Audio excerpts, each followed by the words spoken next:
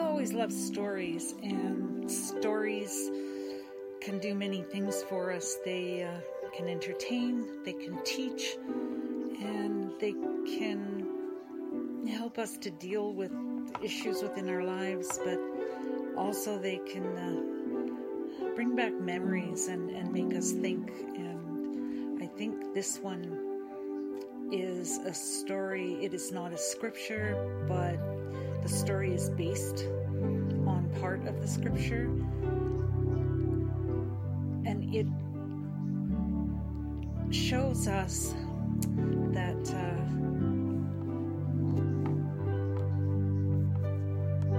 things may not always be what we think, and even though something we can perceive as very small and not worth much can be worth more than we'd ever know. I chose this story for two reasons, both for what I just said, and secondly, because it reminded me of last Christmas Eve when we heard the song, and Sharon's son Jim was at the service, and he played the song Drummer Boy, and Murray played the little drum along with it as it was going, and it reminded me of some of the things that sometimes we forget. The Drummer Boy. I couldn't have been more excited. The pastor and his wife were coming for dinner. I had a few favorite people in the world, and one of them was the pastor. No matter when I saw him, he would always open up his big arms and give me a bear hug. When my parents told me that he was coming for dinner, I jumped up and down with as much excitement as a 7-year-old could show. Then I realized I didn't have a present for him, and it was a week before Christmas. Kneeling down near the wrapped gifts under the tree, I burrowed under the mountain of presents, hoping my mom or dad had left one for him, but nothing was labeled for the pastor. Just as I was getting up, an ornament caught my eye. It was the hand-painted wooden drummer boy, about 3 inches tall. And I thought to myself, the pastor's son James had played his drum during church last night, while someone else sang the little drummer boy. He must like the drummer boy's song to have his son play it at Christmas time. Hurrying, I yanked the wooden figure off the tree, grabbed some wrapping paper, and ran to my mom's bedroom. Quickly, I covered the ornament with the colorful paper and began encircling the small package with Mom's entire roll of cellophane tape. Soon the pastor and his wife arrived, and we sat down at the dining room table, and I began eating meatballs and spaghetti while the adults talked. The meal was so delicious and the conversation was so interesting that I almost forgot about my gift until dessert. Reaching under my chair, I grabbed my secret surprise. Here, I tossed the mummy-wrapped gift over the table with no introductions. Merry Christmas! My parents' face went pale. They had no idea what I had given him. The pastor reached for the gift with a smile. How sweet of you, Michelle.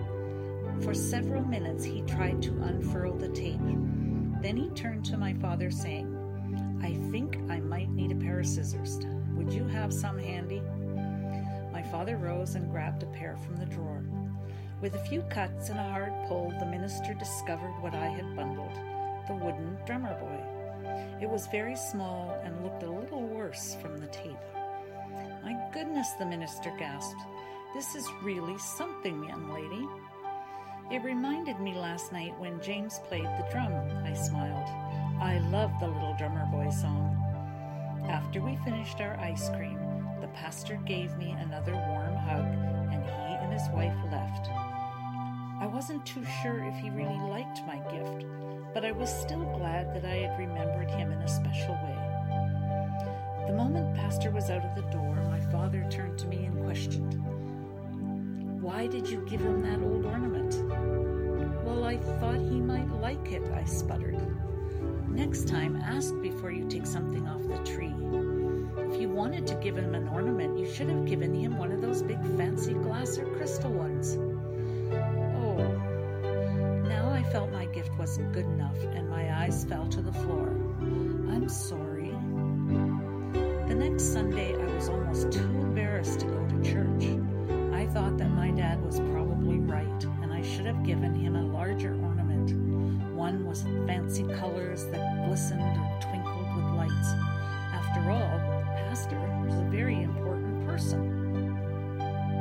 We sat in the first pew as usual, but I couldn't even look up. When it came time for the sermon, I began fidgeting in my seat and kicking my feet. I want to tell you all of a wonderful Christmas gift that was given to me this past week, the pastor said, holding up the familiar drummer boy ornament. It's one that shows that even a 7-year-old knows the true reason why we give one another a gift at Christmas time. Out of all the presents I received this year, this one means the most. And let me tell you why. For those of you who didn't attend the Christmas concert service, my son played his snare drum for the Little Drummer Boy song yesterday. My son left to go back to college. Now I will keep this on my desk, reminding me that wherever he is my little drummer boy. He continued, over the years I prayed to God that my family would impact your lives and that we would make beautiful memories together. And now I know that my son's music meant something special to a little girl, as much as it meant to my family. I would like to thank her from the bottom of my heart. She reminded me that it isn't the gift that is most important, but the love that prompts it. After the service, I went up to the pastor and received my big Sunday hug. He thanked me again for the precious ornament. Those surrounding us realized I was the girl who'd given the drummer boy gift, and he smiled at me knowingly. After I gave it to you, I was worried if you'd like it because it was so small. Well, you're small, and I like you, the pastor said. But it's not fancy, and it doesn't have lots of sparkles. Well, Jesus didn't have fancy things when he walked on earth, but his love was very much too. But I love him very much too. To this day, every Christmas when I hear the Little Drummer Boy, I remember the pastor's family and that ornament that was so tiny. But the meaning became larger than life to me.